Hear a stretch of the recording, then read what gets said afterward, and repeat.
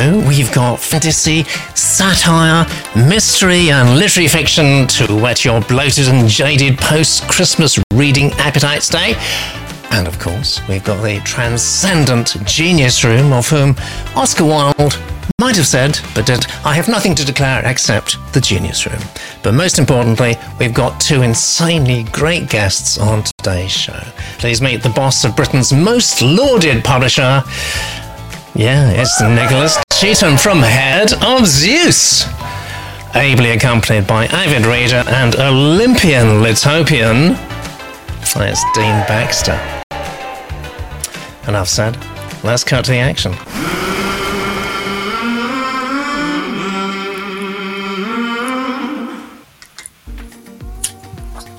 And here we are, our very first submission of the day, second show of the year. It's called On the Run, it's from Paul, and this is how Paul describes the genre. He says, sits in between literary fiction and reading group fiction.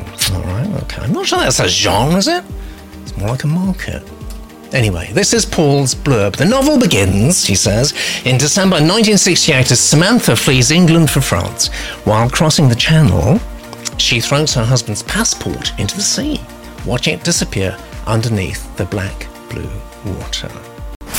Let me tell you about Paul. It's short and sweet. Paul says, I currently work at the university.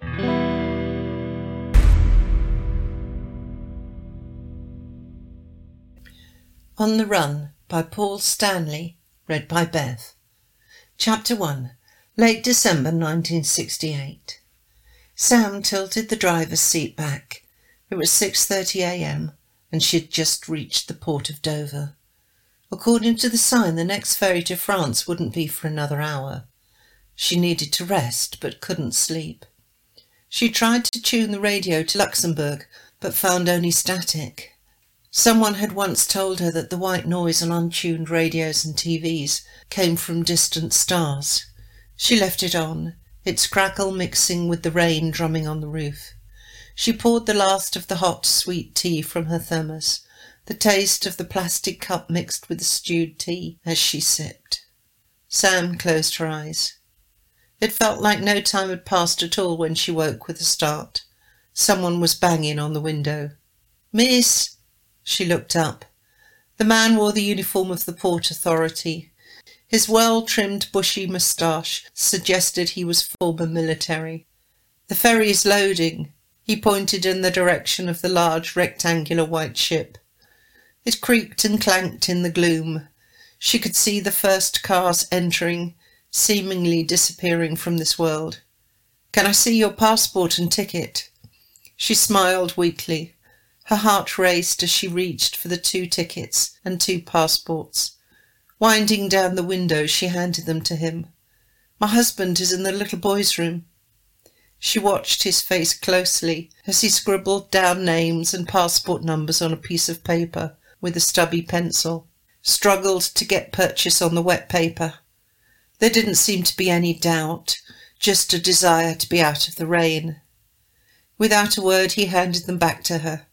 She sat still, waiting for something to happen. Then he stood back. She started rolling up the window and thanked him, driving past a long line of lorries. Some of their drivers were standing outside nursing cigarettes against the bad weather. They silently watched her as she went past. Once she was inside, the relief was palpable. Despite the cold rain, she decided to brave the deck. She stood uneasily on the metal floor, her mac wrapped tightly around her. From below she heard the loud clanks of the anchor chain being pulled in. The shouts of the crew echo and distorted, disappearing into the noise of the machine. Then the boat shuddered, nearly knocking her over.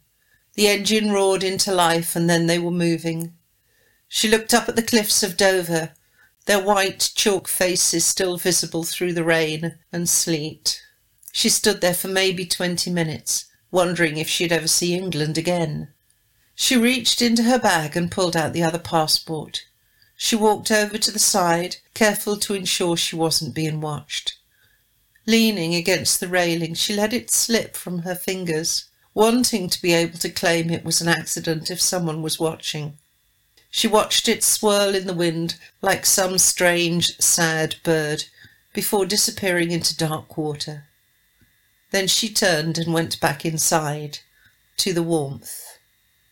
Over the tannoy, a recorded message went through the safety precautions, first in English and then in French.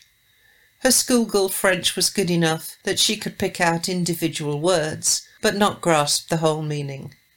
Like listening to and hearing a tune you recognise, but can't put a name to. Sam found a table near the front, folding her Mac neatly and placing it over the back of one of the free seats. At this time in the morning, so soon after Christmas, there were plenty of free places. She was able to get a good view out of the window, looking out at the vast expanse of blue, both sea and rain. Idly she stirred a plastic spoon in her polystyrene cup of tea.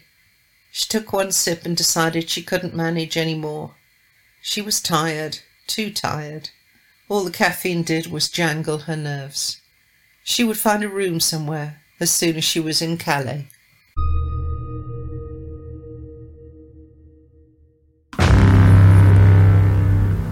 And thank you very much indeed, Bev, for that. Starting the show with a rousing reading there. Shall we see what the Genius Stream is up to? Lots of good comments already. Carol says, blurb's too vague. What's the deal with the husband? Why flee to France? And Matt says, we're meeting our characters doing really boring stuff. Ellie says, lots of lines starting with she. And Johnny says, yeah, going on the ferry, not very gripping. And Vagabond, our reader, says, have no idea what kind of story this is going to be. And James says, no emotion, not invested. Carol, our heart is racing, but smile is, quote, weak. I'm not sure what that means. Pamela Joe says, I know what she means, but nursing piggies. I don't think that was there. Oh, Siggy's. Yes, Siggy's. Right, okay. And Matt carries on and says, maybe going on the ferry, but not signing a passport control or trying to find a radio station. Claire says, there's some nice writing here. LA says, like the writing, but feel we're focusing on some unimportant stuff slightly down. And Matt comments on Bev's reading. Pamela says, yeah, good reading is right. It has got skills, but not so good. She gets to have fun learning story skills. And Johnny says, I'm distorting. It's not unusual. I do a lot. Let's get a completely undistorted opinion, shall we, from Nicholas? On the Run title gets points, I think, for being typographically perfect for a cover design. Basically, no title should ever really have any be more than 7 letters long, because otherwise it just doesn't fit on the shape of a book.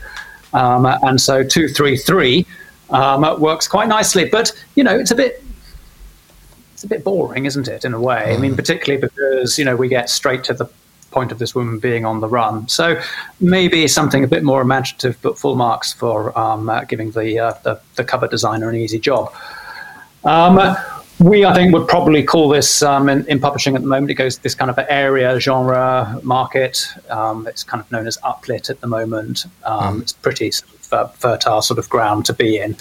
I liked the blurb. Usually blurbs are overly long and complex and tell you a bit too much. This was actually just quite simple and actually just left you hanging. And, so after that last line, why is she dropping this passport into the sea? You can guess lots of reasons, but, it kind of got me in the mood to find out more. I can't pretend that it told me really anything about the story, but coupled with the title, it kind of gave you an indication of where you were going. My first thought in the first paragraph was, this is really great, because, I've experienced that exact same thing. When you get to Dover quicker than you thought Operation Stack might allow you to get there, and it's early in the morning and the ferry's not there, and you just park your car up and you basically sort of, you have a snooze, and it's that strange sort of interstitial feeling of, of going but still being within your car.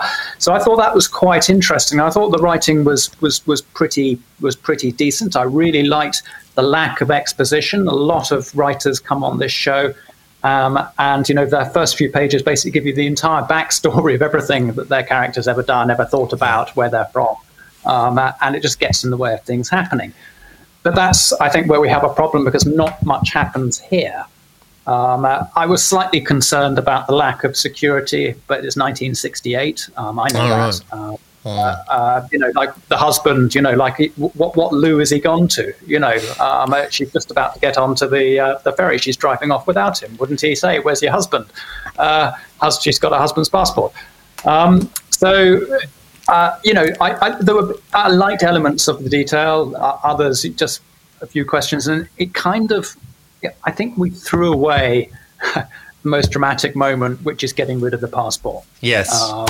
I think, she stood there for 20 minutes, is the phrase, and then she throws away the passport. You need to build up those 20 minutes. You need to see your character going through some kind of, recollection, worry, fear, planning to do something meticulously, perhaps. You could talk your way through it. But, stood there for 20 minutes, then she chucks it off the side. I think that's a missed opportunity. Yeah. It's nicely strange that one incident. It is definitely an inciting incident. It's a bit like sort of Camus or something like that. It's sort of existential. It's also mundane and normal, and suddenly she does that. I found that. But also, there is something. I like the clanking of the ferry. The great engines beginning to sort of, to throb and the thing moving off. But I think much more could have been made of that, and that is where you need to get the claustrophobic, the kind of, the atmosphere in towards this act of getting rid of the passport. Yeah, totally. I wonder, actually, Dean, if this has piqued your interest. Would you think you'd read on, or you just think, I don't know, it's a bit dull? Perhaps. I'm sort of on the fence at the minute. I'm in agreement with Nick, really.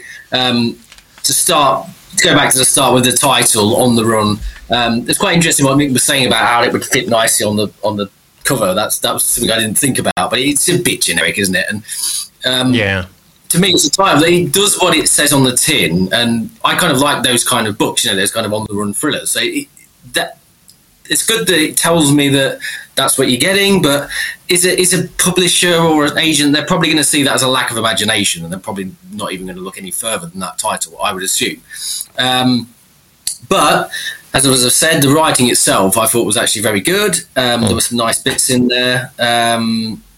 But again, one thing I would commend her for, again, as Nick said, the lack of exposition. I think she walked the line perfectly between description and story. We didn't get too bogged down in anything. It was moving on nicely. But having said that, we're still not really getting to anything. And there was a line that stood out to me when she said that she was sitting there still waiting for something to happen, and that was kind of how I felt at that moment. Yeah. So, and again, as Nick was saying, the whole thing in this scene, the inciting instinct is throwing away that passport, and we need to make more of that. And if you imagine it's just total strain. I mean, it's the last thing when you're in that sort of situation, you cling on, like I do, extrapolating wildly here. I cling on to documents like that, like dear life. Oh yeah, I'm always doing this, Yeah, and that's what Harry does too. Imagine if you imagine if this was a scene in a movie, this is where the drum would start, wouldn't it? Yeah, exactly. Exactly. Okay, so she's looking to the left, looking to the right. She's going over to the balcony. She's helping. Totally. We want that kind of. We want this scene to build to the point where she throws the passport. That's what we do. Yeah. And again, we don't just want to throw away line. That thing. I think it was. I say she stood there for 20 minutes, then she threw it in the water, and it's like, okay. That's that good. All right. I think we are of a mind. I think the Genii and our wonderful guests this week are of a mind. So let's just see how the numbers are looking for you, Paul. We're looking at a solid, respectable 55. We like your inciting instant, but so I think you could have compressed that a lot more. Actually, I think you've got a lot more in your 700 words. That's a very, very nice start to the show.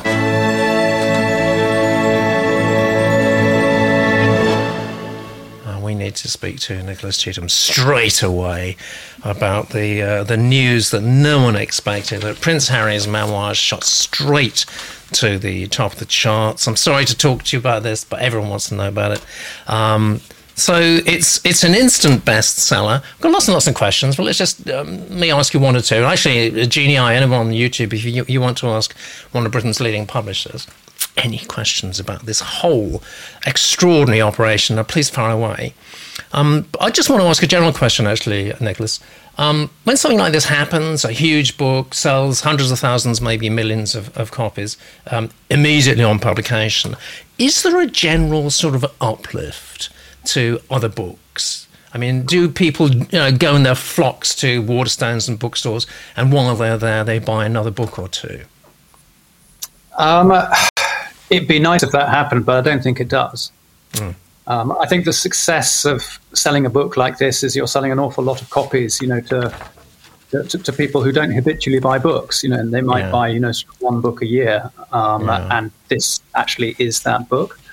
And I think that market trends recently it has been ever more winner takes all.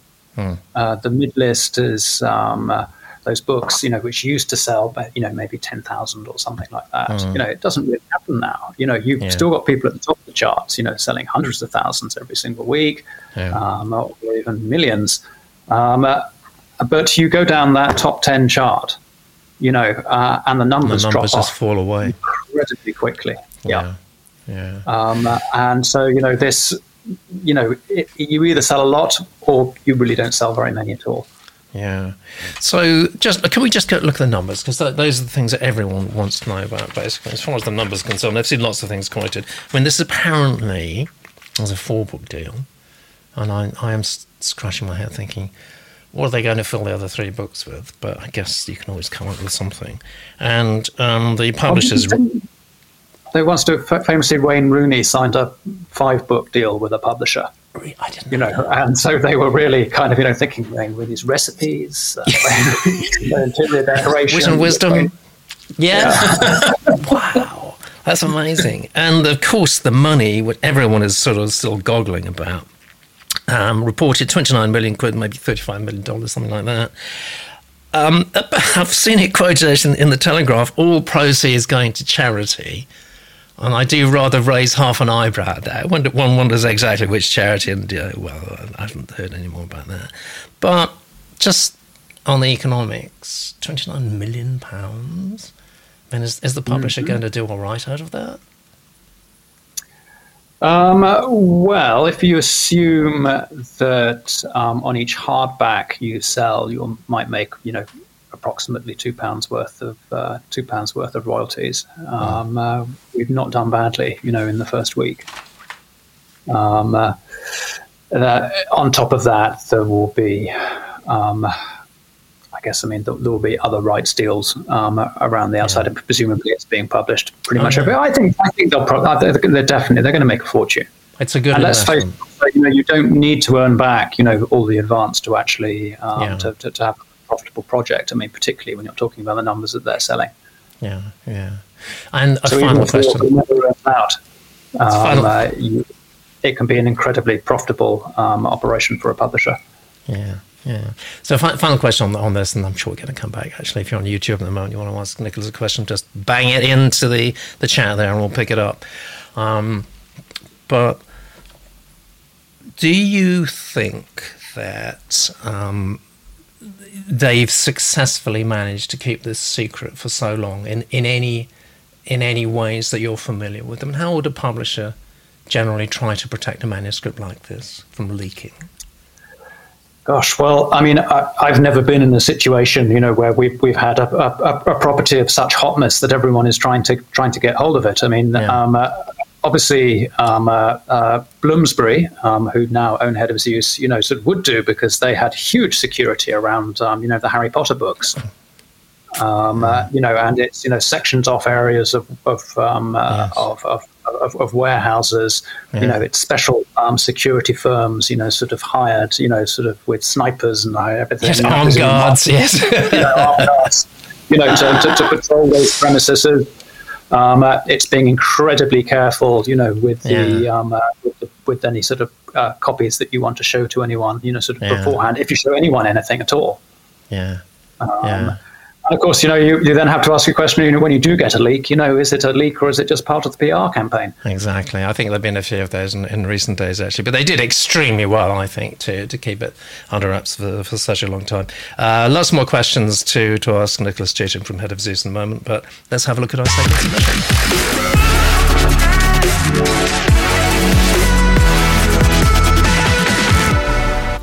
Here we are, submission number 2, and it comes from Marcel. What a lovely name that is. There's QR code there too, so that means Marcel's got a website that you can go to. If you scan that, go there. Come on, be adventurous, give it a go. And this is The Crossroad Bones. The Crossroad Bones. Do you like that title? The Crossroad Bones. I quite like it. Mystery with supernatural overtones, that's the genre. This is Marcel's blurb. The Crossroad Bones is an 88,000-word mystery novel, which is a supernatural crossover like Behind Her Eyes by Sarah Pinborough. It's intelligently written. Oh, thank heavens, I love those intelligent books. Original and deals with the difficult topics in an accessible way. The inciting incident describes something that actually happened to me. In 2011, I accidentally ran myself over with my car. How awful. That must have been just dreadful. The manuscript has been completely revised under the mentor... This is not really the blurb, is it? Anyway, the manuscript has been completely revised under the mentorship of best-selling crime author Sophie Hannah and has already attracted potential TV interest. All right, well, that's a note for us, really. Not the blurb. Let me tell everybody about you, Marcel. I'm a British writer based in Germany. Since '92, I've been a film journalist, specialising in the horror genre, and have written hundreds of articles for academic books and magazines on the genre. I'm the author of 3 non-fiction books on sexuality, the short story anthology Bare Souls, and my debut thriller Night Driver was published by Urbane Publications in 2018. As someone fascinated by medical history, cutting-edge science and gruesome facts, I tend to craft suspenseful stories with a touch of gothic. What's not to like? Ticking all my boxes. The Crossroad Bones examines the genetic consequences of being exposed to a traumatic event and draws on work done on the grandchildren of Holocaust victims. It was fact-checked by Dr. Joanne Voisey, an epigenetic expert. Very interesting subject, epigenetic, how our environment affects our genes, I think the expression of our genes. I'm not an expert, of course, but that's my understanding of it. But someone who is an expert reader, is our Emily.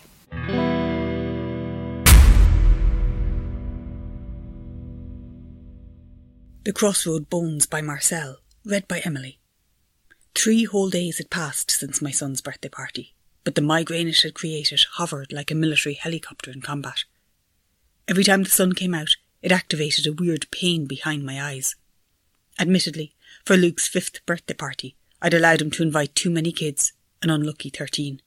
He was friends with triplet girls and couldn't ask Megan and not John. I'd wanted no more than 10, but my 5-year-old son had overruled me. It was a sultry afternoon in July. The kids ran everywhere and the expensive bouncy castle that was supposed to occupy them heated up like a slow oven, until the kids shrieked if any bare flesh touched the rubber. I was only running. Kids were all over the place. When I ignored the shouts of one group for a minute, Carly fell onto Hilary. On the other side of the garden, another child started crying. A wasp landed in the punch. Someone stepped on a balloon and screamed at the sound. You couldn't take your eyes off them for a second. 10 minutes before the end, little Tommy Pascal, still only 3 years old, vanished wearing only a Thomas the Tank Engine trunks. Then his mother Kathleen, who I'd never liked anyway, turned up and found Tommy's shoes lying in the grass. Her son was 2 years younger and had been whiny the whole time. I couldn't wait to see the back of him. But now his mum was here, of course, he was nowhere to be seen. "Where's Tommy, Susan?" she asked aggressively. My mouth went completely dry. I like to control all aspects of my life, so it was annoying for me I couldn't locate him. But I hadn't done anything untoward. Kathleen clutched Tommy's blue denim shoes desperately in her hands, as if pressing them intently might bring him back. Although she was nominally pretty, as one of the younger mothers, her face had gotten impossibly oily. She was dissolving in the heat. I kept running off to check rooms, but he could have gotten anywhere. It would take about 50 minutes to check the whole area thoroughly. I ran myself monstrously out of breath. Everyone else milled around, getting in the way until I wanted to hit them all with a baseball bat. "All I have is him. I'm a single mother," said Kathleen, and she began to wail. Tommy had his first sleepover yesterday. He was up all night, said Kathleen. Her wide eyes looked at me as if this was my fault too. I grimaced. She should have mentioned this right at the beginning. The police had just pulled up in the street when I found Tommy in the very last place I had to check. He was on the terrace enclosed in our little beach hut where everyone had been when he had disappeared, a place so obvious nobody had thought to look. He must have slipped under the cover, which was zipped up to keep ice cream stains off the good seats. When I opened it, his eyes were shut tight. When the sunlight fell on his secret place, he let out a gasp. I leaned over the railing and shouted to his mother, crying uselessly in the street. The group of parents and kids let out a shout of joy, picked him up and ran him over to his mother, still just in his swim pants. False alarm. The police gave out little stickers to the kids. Everyone else seemed to effortlessly shepherd their kids with smiles. No idea how they did it. I wanted everyone to leave, but it took ages for the last stragglers to disperse. They couldn't stop talking, everybody smiling except me. By the time they'd left, my headache had become a foreign object. I could feel my blood pumping determinedly through my veins. Not until days later, when I was lying in a hospital bed, horribly injured, would I be able to calm down. And that was most likely the morphine. If only we'd known how tired Tommy was. Maybe I wouldn't have had to die because of it.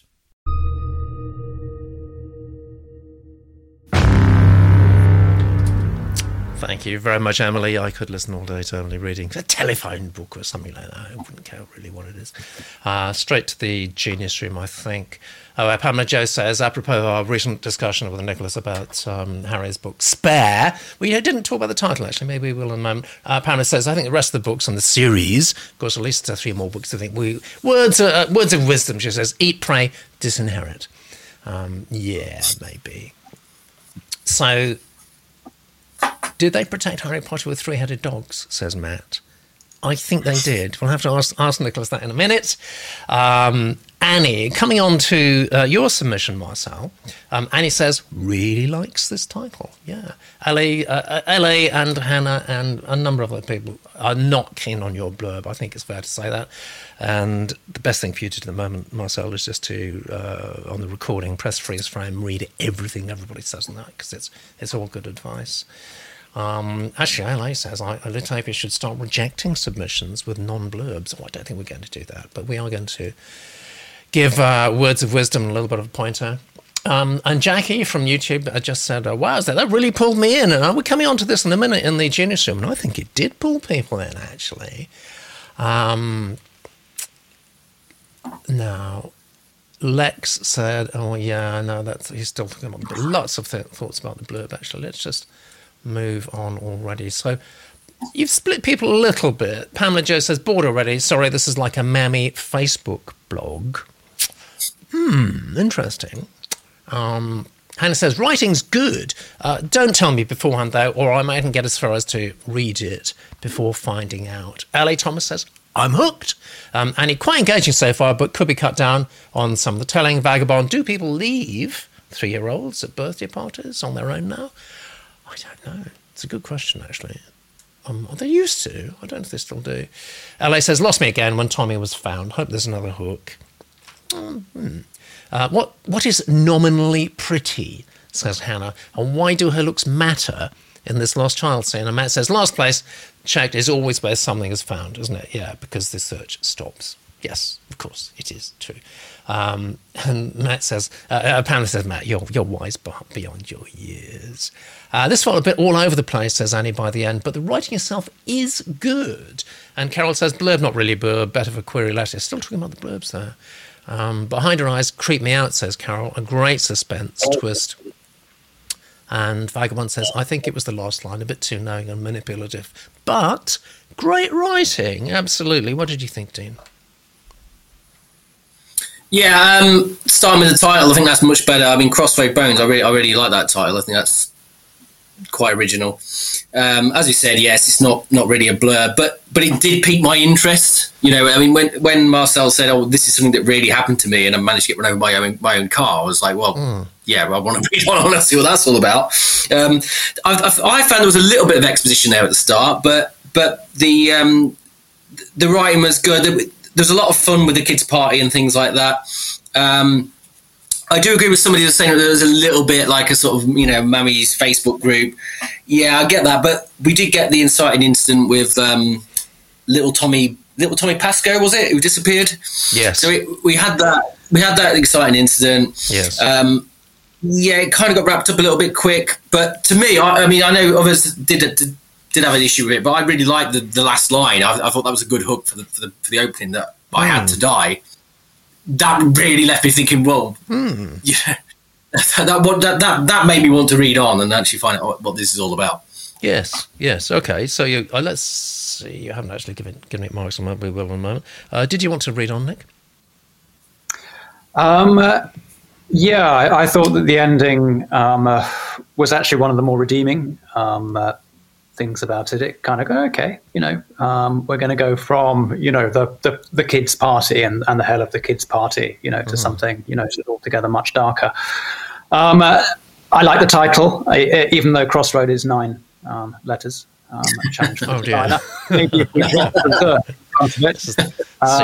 Spare is very good though, isn't it? Kind of short and long, which looks bad. Crossroads Bones, I think, actually also is kind of more enigmatic actually than the Crossroads Bones. But anyway, the blurb was really a pitch, which is fine. It's great to have a pitch, sort of for your book. But we missed out on all the good stuff about epigenetics, which was in the bio.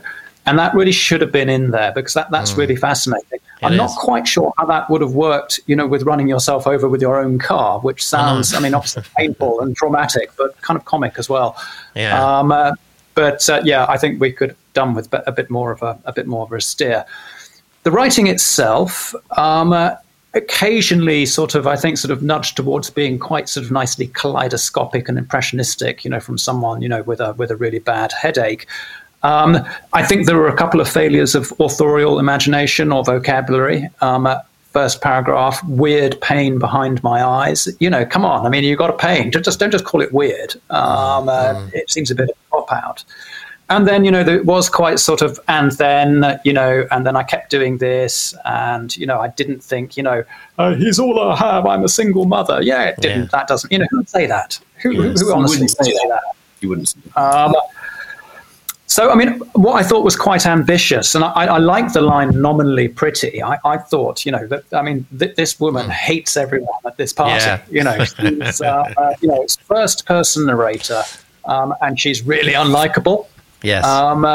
And that can be really interesting. Yeah. That can be exciting, particularly if you're really going to punish this person, and perhaps through the punishment and being, that I will die, I'm in incredible pain, I'm in hospital, etc., etc. You find out something actually quite sort of redeeming, about them. So, there could be a nice journey there, but on the sort of the basis of what I've seen so far and about how that first, sort of opening scene was put together, I'm not sure that the rest of the book would live up to what I think it, it has the potential to be. Yeah. Yeah, you got to judge the words, and I couldn't agree more. All right, so Jeannie, I are focusing like crazy, actually. Carol's got quite a long comment, which, if just your word genii, please. If you are going to write something more than a sentence or two, just chop into 2 separate messages, because otherwise, as you can see, the type shrinks to ridiculously small proportions and people can't read it.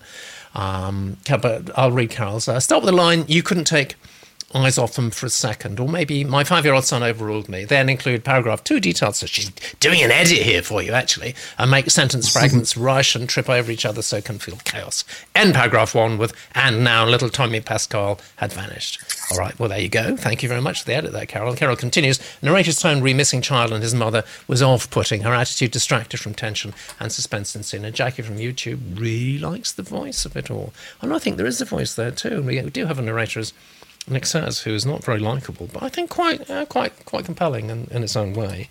So I'm encouraged by that. Let's look at the numbers. We've got a 56. Being very realistic today, but so far you're in the lead after 2 submissions. I'll tell you what, let's have another one.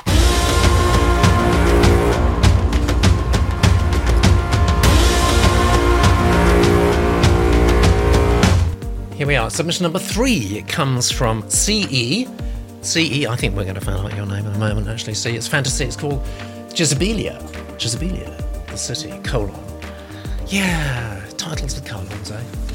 Well, let's ask Nick about those in a minute, shall we? See if he likes them. I don't think he will, because it takes up a whole sort of space of a letter, doesn't it? But he might do, who knows. This is CE's blurb. The plot takes place after the city has been overthrown by the army and the noble families who killed the king and the queen. Oh dear, is this the next Harry book, I wonder? You get to follow different gangs and people around town as they try to survive while also fighting for what they think are a better city. Are a better city? Well, I'm thrown by that. Most gang and people have a different view on what this means. And this isn't English! Oh, come on. Come on. This leads to different conflicts around town as most people are fighting for themselves and the ones close to them. Okay. So let me tell you a little bit about you. Cara. It's Cara. My name is Cara, you say Cara. I'm a literature enthusiast living in Sweden. Oh, I see. Working on my master's degree in literature. Good. This book is one I've been writing on and off for 3 years while I've been working and studying. I'm always very thorough in everything I do. Good. It's nice to meet a punctilious author. But even more so when it comes to my writing, especially the book. Okay. I want to write something I can stand behind and be proud of. And to be frank, I care more about my own opinion than anyone else's. Right. Well, I think most people do, actually, but it's very forthright of you to say that in your author bio. And some may like my book and some may not. What really matters is that I'm happy with what I have made. Well, again, I guess that's true for many writers, actually, but it's a bit on the nose, isn't it? The process has been long and demanding, and there have been moments when I wanted to give up. That's true of so many writers, especially since I decided to make a trilogy out of this concept. Oh, so it's the first part of 3, is it? Jolly good. Well, we're going to give it the very best possible launch we can from Jeff.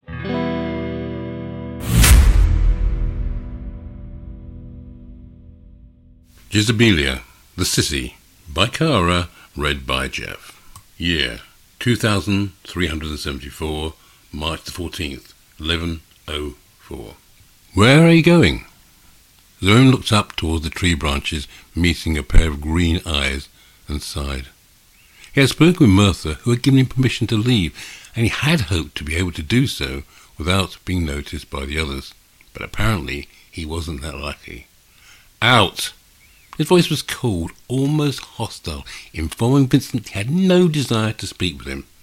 Yet the other man soon landed on the ground next to him. I can see that. The taller man gave him a soft smile, one Zemin didn't respond to. What I am wondering is where to, and do you long for some company? Where I'm going is none of your damned business, and I do not wish for your company, he snapped. The other one was taken by it for a second, almost staggered, before he gave him another smile. I forgot. It's the 14th. I'm sorry for asking. No, I'm sorry for snapping. It's not your fault. Zemin managed to force himself to smile. I'm just worried. Like every year, you're a good brother, Zemin. Vincent clearly tried to lift his spirits, something that didn't work. Not good enough to prevent him from... He stopped himself, sighing. Sometimes it was more than tempting to tell his friends about his brother, but he had promised not to. Never mind. I need to go. Take care out there and come home safely. Don't worry, Vincent. I can handle some low-life scum, he answered as he continued walking away from the park, waving his hand in goodbye. It's not the low-life scums I'm worried about, Vincent muttered to himself before climbing the tree once more. Shuer was resting lazily on a somewhat whole rooftop, waiting for Zemin to arrive, proud he wasn't late this time.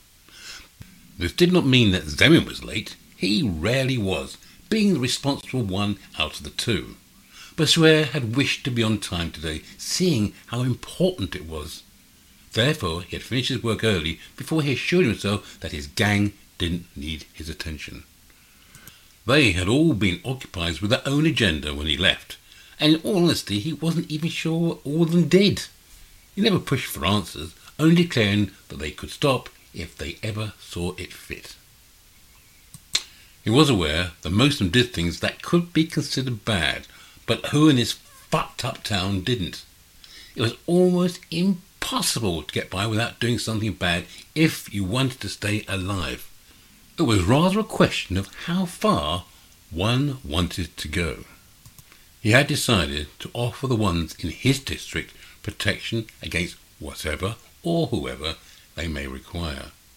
Sometimes it forced him to act in questionable ways, but he was prepared to do whatever was necessary to protect the ones in his territory. They were his people, after all. Yet there was a difference between his offer and other gangs. He knew that people like Jameson forced others to accept his protection if they wished to live. Swear could never do anything like that. If they didn't want his help, he'd look the other way if they needed it later on. Alyssa said it was cold-hearted, but he couldn't help everyone. He had offered them his help and protection. If they turned it down, he couldn't do much about it afterwards. Boo! Swear had only heard a sound seconds before Zenin jumped him. He pressed him against the roof, leaving Swear to break free without any success, as always. You always win. Swear grinned at his brother without a trace of unhappiness. He knew that the older one would always be stronger than him. I do. They teasingly laughed before hugging him, both being happy to see the other one. They saw each other as frequently as they could, and despite the fact it had only been a few days since Zua last saw Zemin, he missed him. Always did, since the day they stopped living together.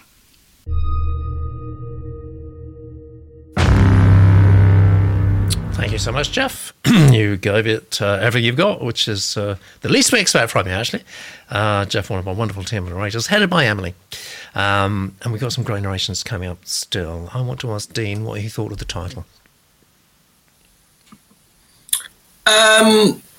Yeah, I mean, okay. It sounds a little bit rude. Well, that's what I was thinking too. I was wondering if you've got the same degree of vulgar mind I've got. Clearly you have. Yeah. Yes. It's a substitute. Yeah. Yes, Yeah, exactly. I mean, exactly. Yeah. I think there's, it might incite sniggers in certain, a certain type of person, a certain type of juvenile person. Well, it's not just that. It's the Genius Room as well. Vagabond says that title makes me giggle. And L.A. Thomas says, I don't like the title for reasons I don't want to put here. But it's true, actually, Cara, you have chosen a title that's got vulgar overtones. So I think you want to change that, to be honest. Go on, Dean. Yeah, so moving on to the blurb. There was some grammar issues there. And I'm not sure. I mean, is it Cara, the author? Yeah, Cara, yeah. And I think was she Swedish? Yes, well, she's a literature enthusiast living in Sweden, but my suspicion is that she's a natural Swede, I think. So I'm assuming, so I don't know whether English is her first language, but there was issues with grammar in the blurb, and to be honest, that's the first thing that an agent or a publisher is going to read. It's the first impression, and if you can't, if you've got a sloppy blurb, they're not going to read on. The blurb, you should check it and check it and check it again. And those first pages that you're going to send out to solicit to the agents and publishers, they should be perfect and they should be checked again and again and proofread again and again. And nobody's going to read past that blurb if it's not. If it's basically illegible, to be honest. And there was a bit of attitude in there as well, I thought. I mean, she had this kind of thing of, I like it. So it doesn't matter if anybody else. It was a bit like, okay, well, great. But anyway, moving on from that, I mean, I'm sorry to say, I just found the whole thing a bit confusing. I didn't really know what was going on. I weren't really sure who the characters were. I weren't really sure who the protagonist was. And what was going on at all, really, to be honest. I mean, I may have tuned out a little bit, I'm afraid to say. I don't think you're the only one, actually. Going by, again, Genius Room. Vagabond says, I won't remember any of this, sorry, but nothing grabbed me. Carol says, not sure where the story's going, who characters are. Matt says, interesting realisation on the timestamps. They're completely forgettable. Yeah. And L.A. Thomas says, can we have some story, please? Oh, dear. Yes. Not getting an awful lot of positive reactions here. I hesitate to ask Nick, because I always know he tells it like it is. What did you think, Nick?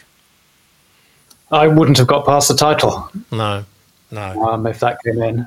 It's a nonsense word with, unfortunate overtones. Yeah. it doesn't mean anything. It doesn't sound nice. No. And then, a colon, the city, doesn't tell you any more after that, really.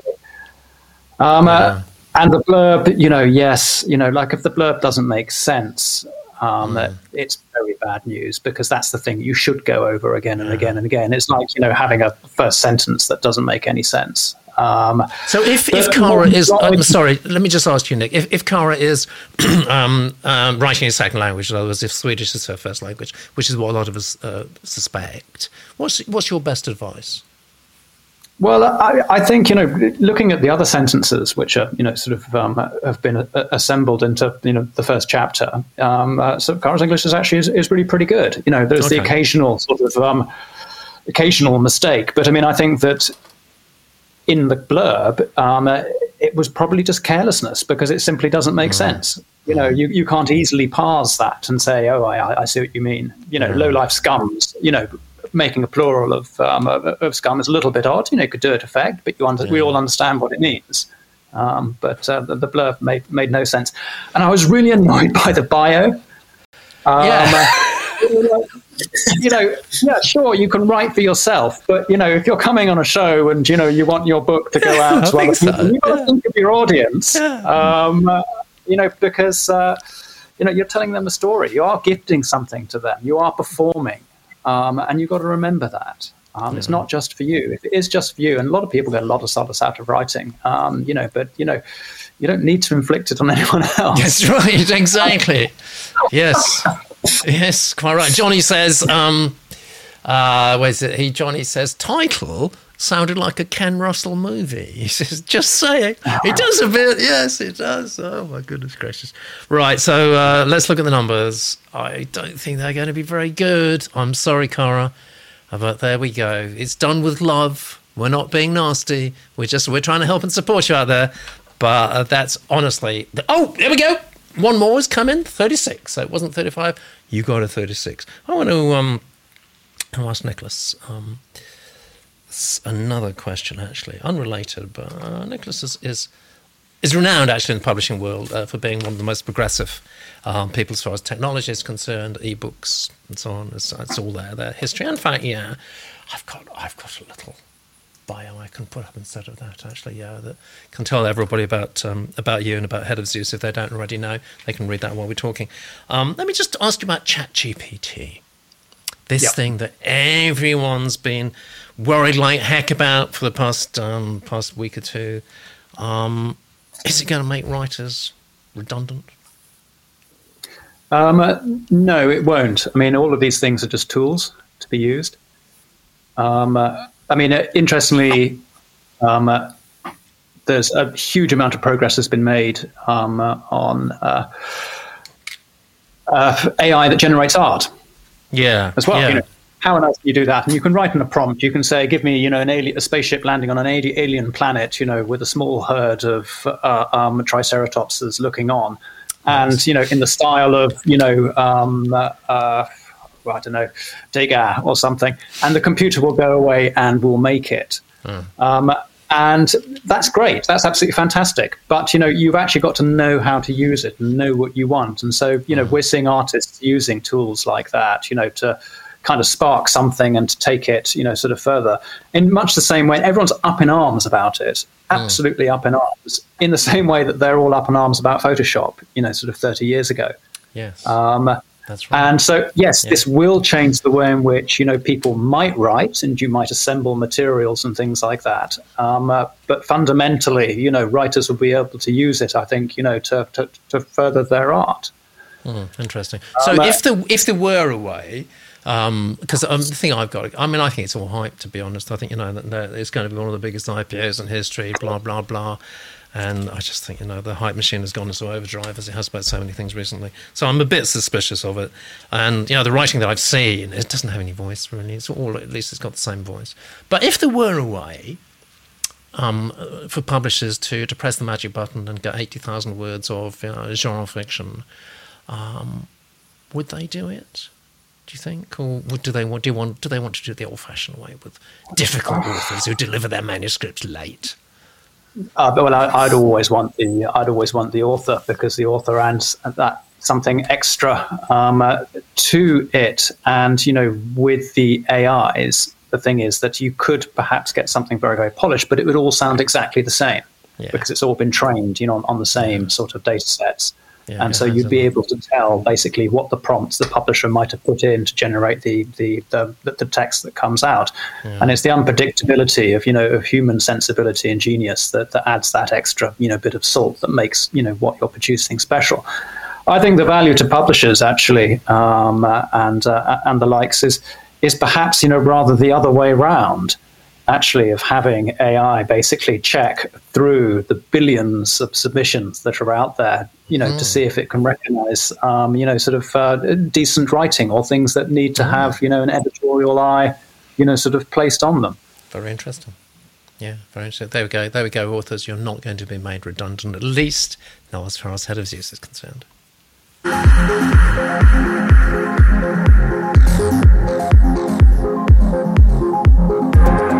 Here we go, submission number 4 today. It's called Gulliver's 4 New Voyages. It's from Guy's Literary Satire. Let me give you Guy's blurb. This is going to be very challenging for me. I had a quick look at it. I'm trying to practicing pronunciation of some of these, but oh well, you know me. I sort of a fool's rush in, and that's me all through. 18th century Gulliver writing elegant Augustan prose. Augustan prose. My information says that sort of satire, sometimes called Georgian, maybe, collides with the 21st century. He visits Kiliastika, Obversia, Ipsiloia, no, I'm falling down already, and the city of Schrödinger, and St. Helena. That's the last one I can pronounce. He encounters the enclosure of common sense, the festival of the catastrophe, the island of the poor, the obversion of nature, the principle of transcendence, I'm getting lost now, and being at once the thing which is and the thing which is not. All right, pretty words, but what is the meaning? Like Swift's original, the work's appeal is satirical, historical, philosophical, and literary. Well, that's a lot of appeals, isn't it? Let me tell you about you, Guy. I'm a 63-year-old retired French and Italian teacher. I've not previously published any fiction, but since retiring, I've succeeded in having around 50 journalistic articles, and opinion pieces published in publications such as the New English Review, Tacky's Magazine, The Brazen Head, and British Intelligence. I'm not familiar with that. I've also had poetry and translations published in the New English Review, The Brazen Head, and the Literary Journal of Columbia University, New York. Well, that all sounds very erudite, doesn't it? In that case, we've got a reading to match from Martin.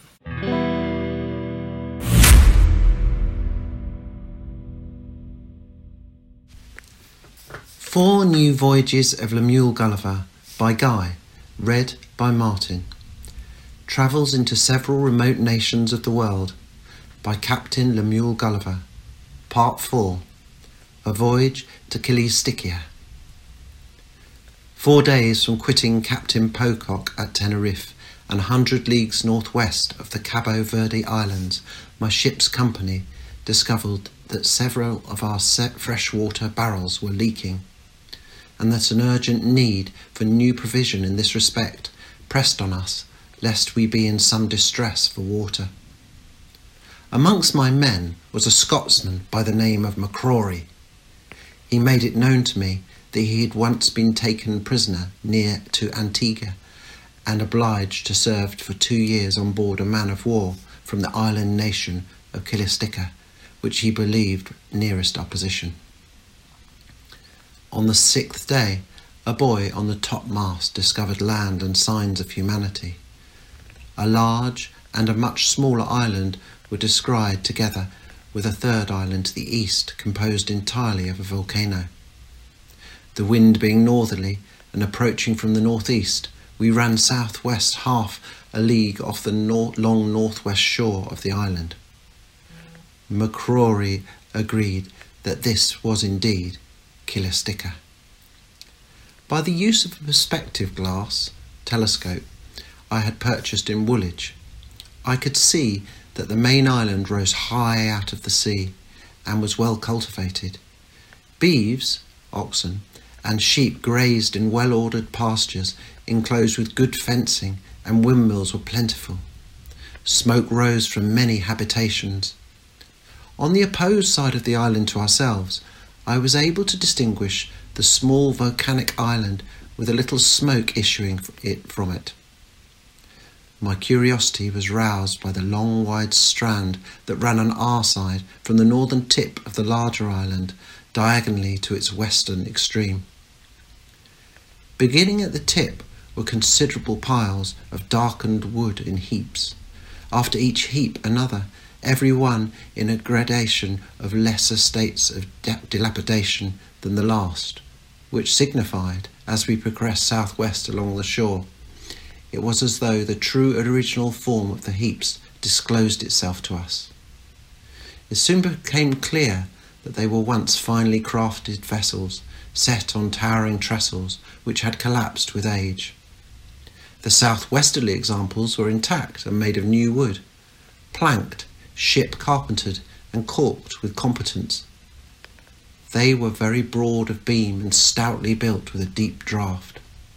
The superstructure consisted of a wide, long house with a low roof and a dovecot in the prow, giving the vessels the appearance of nothing so much as Noah's Ark.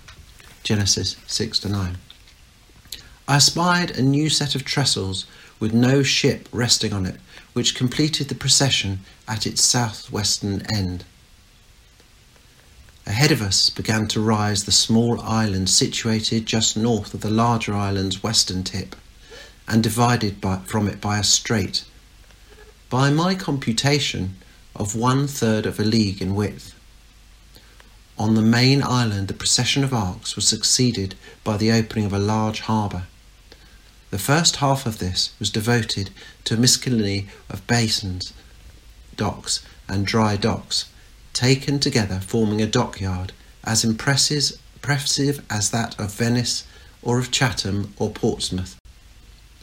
Derricks and cranes were in abundance, as were many masted merchantmen and men of war tied up on the docksides. This array was again succeeded by the habitations of a town. McCrory confirmed to me that this metropolis was the capital town of Kiliastika. By means of my perspective glass, I was able to discern that these habitations gave evidence of prosperity in the quality of their decoration and maintenance.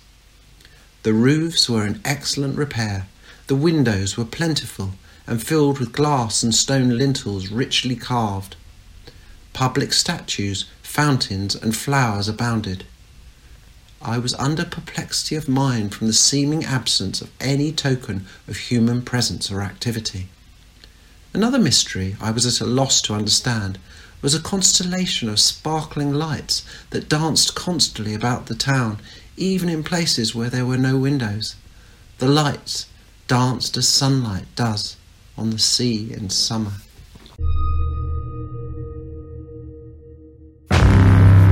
Jolly good, Martin. Thank you very much for that. I love your reading. And again, I could just listen to you read all day. But let's see what the Genius Room are saying. And Matt, I think, said that the blurb could do with being put through ChatGPT. I don't think that's a good sign. Actually, I don't think that's a good sign at all. L.A. Thomas says, what's going on with all capital letters? Well, it's kind of pastiche, isn't it, really? That's the thing. Idea's interesting, says Matt. And I think it's interesting, too. And I was hoping for some biting satire, actually. You know, I mean, there's lots to... enormous amounts of material like that. Imagine Stuart Lee doing... he's the most acerbic writer I know at the moment. Imagine him getting his teeth stuck into a modern Gulliver. That's what I was hoping for. L.A. Thomas says, so this is a journal. Pamela says, McCrory is more likely to be Irish. Okay. E.G. Logan says, wow, footnotes. And James says, oh, no, footnotes. Annie says, I think I'm not the right reader for this. James says, is this non-fiction? Carol says, why does it start with part 4? Well, Star Wars does, doesn't it? Or something like similar like that. Vagabond makes a good point, I think. We tend not to read Gulliver now because of the language. Can you make it transferable to today's reader? And he continues, says, I think there's a niche out there of people who might like it, though. And Hannah says, the journal entry had better be brief or I won't stay focused for long. Claire says, emotion. L.A. Thomas says, I'm bored, sorry. And yeah, Pounder says it's not going to work unless it's reinterpreted in modern vernacular as suggested in the blurb. And James says, if this is fiction, I'm not getting the emotion, story or action. Matt makes a very good point. He says trying to mimic 200-plus-year-old writing style doesn't really work in modern context. Let's see what Nick thinks. Well, I mean, some of my favourite books actually have kind of been pastiches of kind of wonderful sort of rambling narratives from centuries gone before. But, and I love them, when they put the footnotes in. That's a lot of fun. I mean, come on, you can have a lot of fun with footnotes. Yeah, I think Pratchett did, actually. With it, yeah. But anyway, here my overriding question was why? Mm-hmm. Why? What are we getting here? Why are we adding, sort of more voyages? The lexical exuberance of the blurb, simply wasn't matched. Isn't matched by the title. Lots of sound and fury, and actually, it's all adding up to nothing. The archaic capitalization and occasional misspelling. It doesn't feel extremely convincing to me. It's not amusing, unless this changes massively, there's a real kind of jarring scene change just coming up, or voice change or something. I mean, I would just run out of steam of wading through this. Thank you very much, PC Frontier. Got a new genius. It seems to me, says PC, the writer's trying to write in partly Old English style. It's not exactly Old English, actually. It's sort of Georgian, isn't it? Which is difficult to do. Good on him to try, but a bit of a tame start, though. I would like to see a bit more action. And E.G. Logan makes a very good point, actually, about footnotes. Footnotes do not work on a Kindle ever. Yeah, and that's absolutely right. What do you think, Dean? Yeah, I'm similar. I mean, I was really looking forward to it. I mean, it really excited me, the idea of a I love satire anyway, and a modern take on Gulliver was what I thought I was getting. But we didn't really, certainly in this piece anyway, we didn't see any satire. Well, hardly.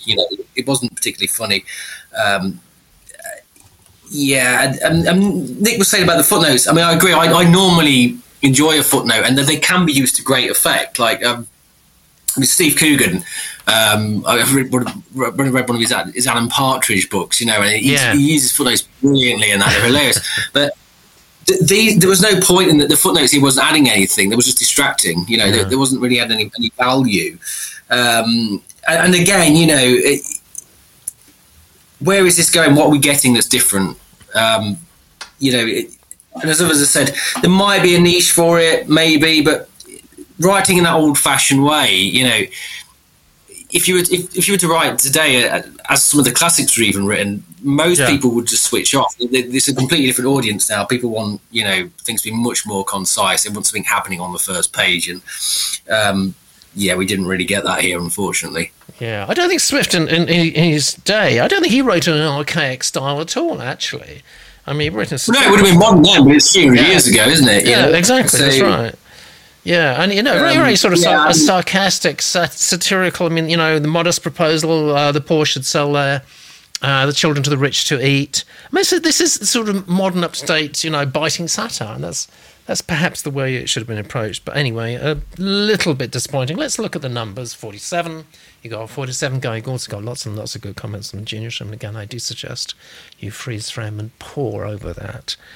Sentiment analysis tool. That's what we're doing here. Shall we have a look at the scorecards? One more submission to go. Not a very high-scoring show today, but we actually do have two joint leaders so far.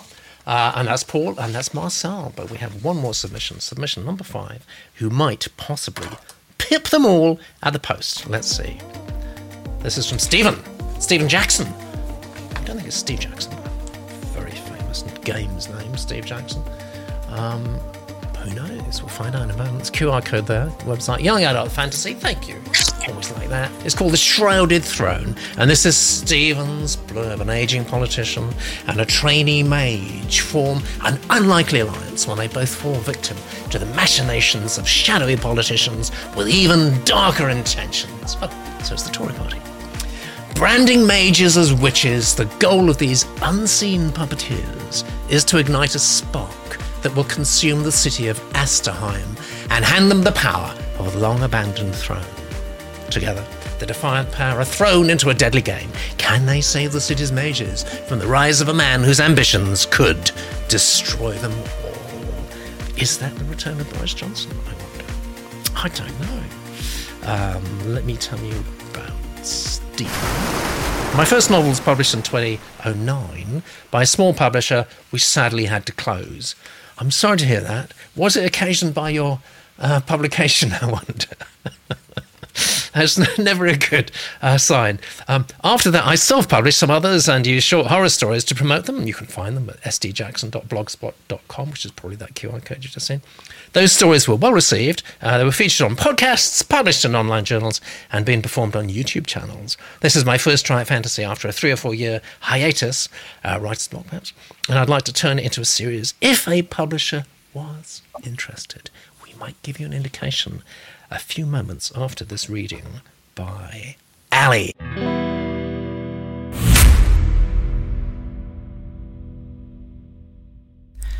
The Shrouded Throne by Stephen, read by Alison. Chapter 1. Sprawled and lifeless, the limp form lay, prone in the dark, secrets veiled in shadow. "Here he is, sir," said the young watchman in a hushed, conspiratorial voice, holding the torch up. The flickering flames cast feeble light on the body, half hidden in the muddy filth of the dark alley. The watchman stepped nimbly aside, muttering a short curse as his feet splashed in something unpleasant, making way for the heavy-set man with the scarred jaw. Crouching in his golden priest's robe among the rank puddles, the scarred man poked at the body with one gnarled finger, ignoring the stench rising from the still-warm corpse. The scarred man wrinkled his nose. It's impossible to tell how much of the smell was the natural odour of the body, and how much the general filth of the narrow alleyway. Moonlight and the glow of the watchman's torch glinted on pools of unknown foulness not far away. "No puncture wounds?" he asked eventually, glancing suspiciously up at the watchman. The young man shook his head earnestly, his eyes wide and hopeful, full of the thrill of the crime. The older man, who called himself a priest, held the youngster's gaze a moment longer, and then looked back at the body. "And you're sure this one had a disagreement with one of them?" he asked, addressing the third conspirator. The thin man with the grey hair standing behind them sniffed, a meek sound that made the priest's lip curl instinctively. "I am. I checked the logs twice. He paid for a service, but not all that was agreed." "Twice?" The accountant bristled. "I'm sure," he said tightly. "I'm exceptionally familiar with those logs." The priest grunted something between a scornful laugh and a long, suffering sigh. He turned from the cooling body and gave the man a hard glare. "You had better not be wrong this time, Rodomontade." "I'm not," the accountant sniffed. The priest fished inside his moth-eaten, gold-coloured robe, and, with his eyes still on the accountant, handed a pouch to the watchman. The young man took it with fevered excitement, clinked with the promise of gold. "Go now, my son," said the scarred priest in a pious tone, though he had never held any holy office. The watchman hefted the pouch and grinned, hurrying away. The shadows danced madly, reaching up to claim the priest and the body as the young man carried the torch in its flickering circle of light further from them. "Remember, no more than half an hour," the priest called after him. The watchman half turned and nodded, his eyes still on the bulging pouch in his hands. More gold than he'd seen in a lifetime. "Yes, sir. An hour, sir. I'll be sure of it." "Do. I can retake those coins if I choose." The watchman looked about to retort, but something in the priest's eyes, dark and glinting in the moonlight beyond the reach of his torch, gave him pause. "Yes, sir," he said, hurrying away. "You should go too," the scarred priest said, turning back to the body in the still darkness. The The accountant sniffed and hesitated. "You'll be paid when I have 3. Find me one more." He waited until the sound of the thin man's footsteps receded down the alleyway and was lost in the stillness of the night, before he pulled out the flask and carefully tipped the contents onto the corpse, standing back as foul mist instantly began to rise from the cadaver. He looked away as the flesh was charred and blackened, grateful for the thick shadow. "Burned without flame," the priest said with reverence. He crouched beside the steaming body and leaned towards the seared holes that had been its ears. "Thank you," he whispered. And thank you, fabulous Ali. Always love that. Let's cut straight to the genie eye.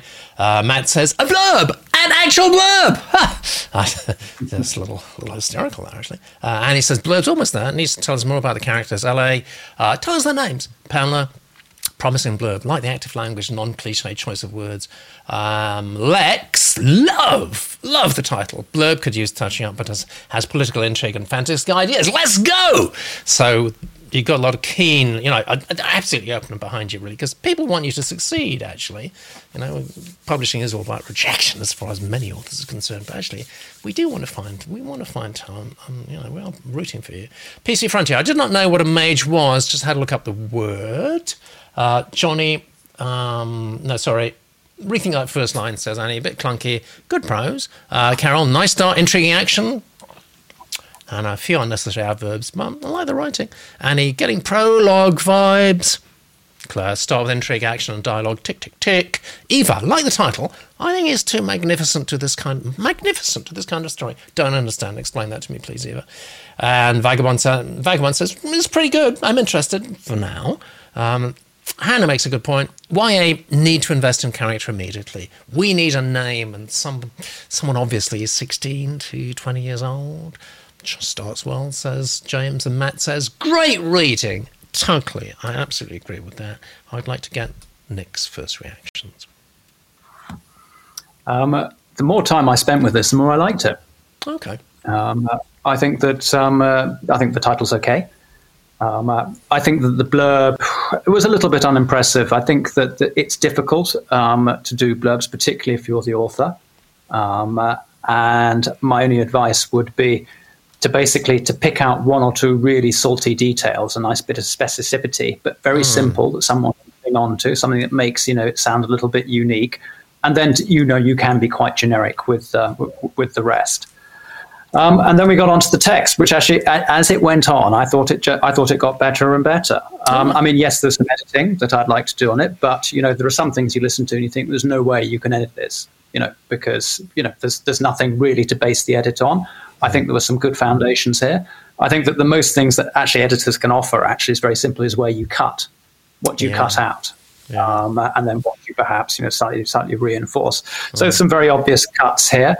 But I thought they ended, with the burned without flame. He said reverently, thank you. I thought that was a brilliant ending. It kind of, asked lots of questions. It's good dialogue. It was action sort of through, it was, exciting those things through what they were saying. So I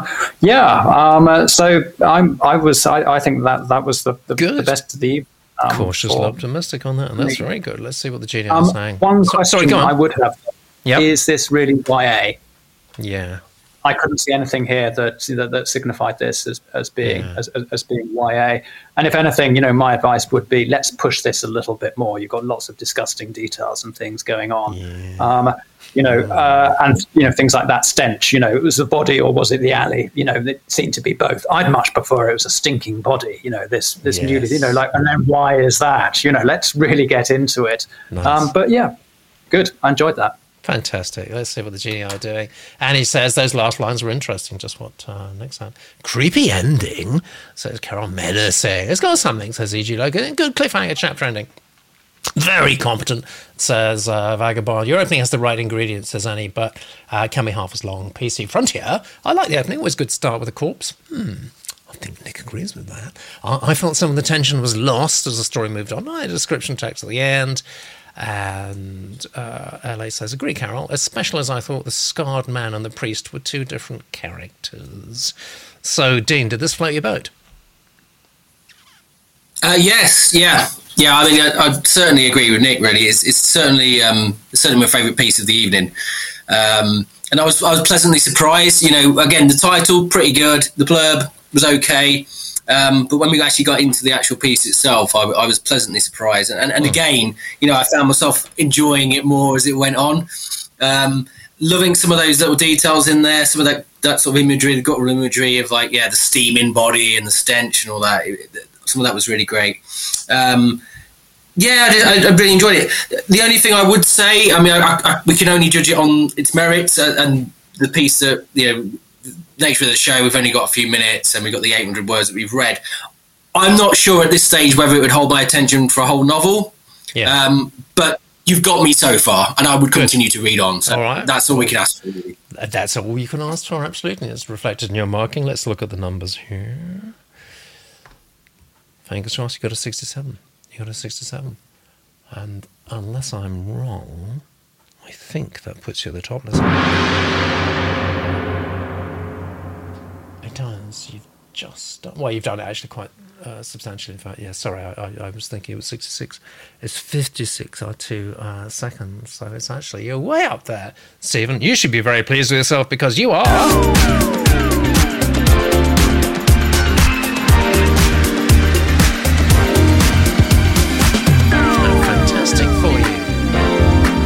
Been a realistic show. No one lavishing the numbers around, but that's okay. We exist in the real world, not in some fantasy wish fulfillment world. Well, as real as publishing ever can get, actually.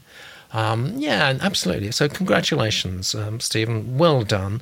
And I'm going to say thank you very much. Thank you, Nicholas, for being with us today, taking a bit of time on your Sunday.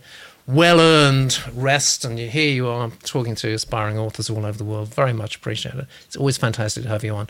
Have your wit, your wisdom, your direct experience of the ever-changing publishing business now. Do you ever yearn for the days when nothing much changed and the most radical thing ever to happen in our business was a paperback book? When were those days? Oh, that was 1950s, I think. That was last century. Here we are on the bleeding edge of God knows what. But if anyone knows what's going to happen, it's Nick. And thank you so much for joining us too, Dean. I think a fantastic panel today.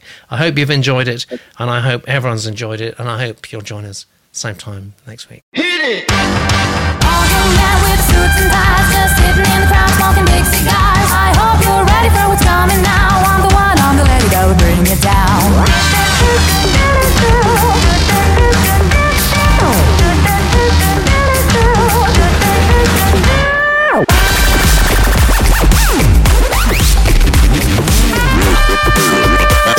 Okay, now. Are you ready?